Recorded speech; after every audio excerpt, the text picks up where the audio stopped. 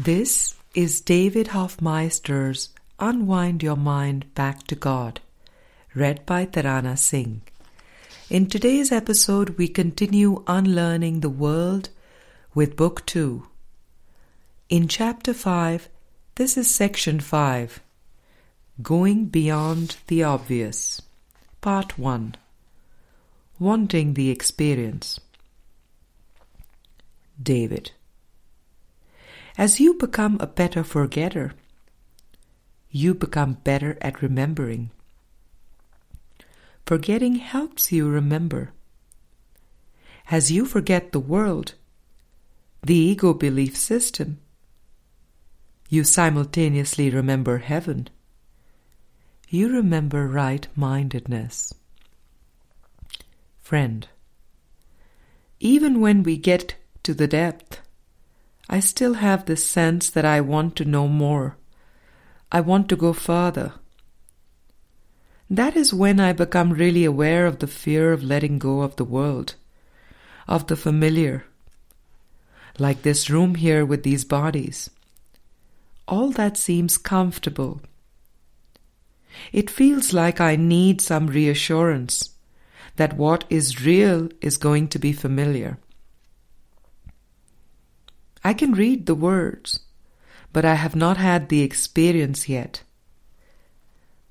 I keep hoping for an intermediate experience to assure me it is okay to let go of the world. David. If you want it, how can you not have it? Desire is at the center. Desire is your altar. All beliefs, thoughts, emotions, and perceptions spring forth from desire. When your altar is defiled, you have beliefs that are not of God. You have thoughts that do not come from God. You have emotions that do not have anything to do with God. You have perceptions on the outer ring that may seem comfortable and familiar, but they are distorted, twisted, and very unstable. How can you not have what you truly desire? The only thing you really need to have is that desire, that willingness. The reasoning of the world says that you are the cause of what I do. While you attack, I must be innocent. As if there was a cause or attack outside one's own mind. The Course says that this seems sensible because it looks as if the world were hurting you. And so it seems as if there is no need to go beyond the obvious in terms of cause. Text chapter 27, section 7. In the next line he says, there is indeed a need. When you feel tired, the mind figures that the reason is because you only had so many hours of sleep, or you did not have the proper food or exercise. All those things are part of the thinking of the world. When you feel a lack of energy, or a sense of preferring to have a nice, breezy, relaxing day, rather than looking at your mind so closely, that is because the mind believes there is no need to go beyond the obvious in terms of cause. People may say they need to surround themselves with Course students, as if somehow having other bodies around that are using Course words would magically intensify one's desire to study the Course. You may think that. But what happens when people come together in community to try to live the Course? The very thing they thought would intensify their desire, makes them run for the corners, saying, "Get me out of here." They do not really want to look so closely at their own thoughts and beliefs. It may seem as if there is no need to go beyond the obvious in terms of cause, but there is indeed a need to go beyond the obvious. Friend, to go beyond the backward thinking. David: Yes, you say you would like some intermediate experiences, not just the words. You can think of words as tools and symbols for the mind. They are just symbolic. Everything you are hearing has just the meaning you give to it.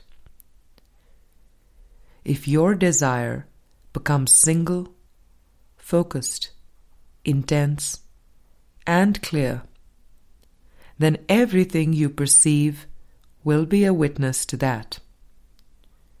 You will be able to hear the Holy Spirit in everything. All things are echoes of the voice for God. All things are lessons that God would have me learn.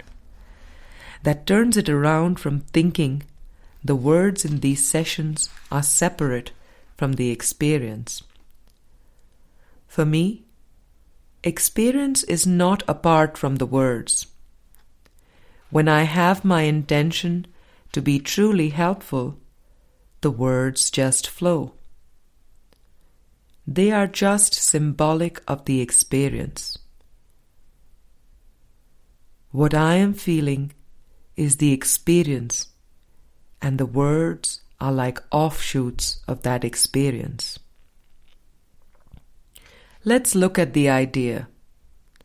The truth is true, and nothing else is true. Workbook Lesson 152. It is a nice idea, and yet, as long as there is still backward thinking involving exercise, food, sexuality, etc., as long as you believe there is something causative in the world, then what meaning does the idea have? It may sound good, but if your experience is divorced from it, then we need to investigate everything that seems to stand in the way of that being your experience. Friend, this morning I was feeling tired and depressed, feeling like I do not have any future. I have gotten rid of this projected future, and yet I am not sure what I have replaced it with. Then I knew that if I followed that out, the depression cannot be all there is. It does not all culminate in a sad ending. There has to be a way out of this. I started to think about how I really have to stick with being on purpose. And I do feel much better now. This morning, David, this morning in our logistics meeting, a mission statement came through as a short, concise little thing. God is. If you feel depressed, like you have no future, well, there you go.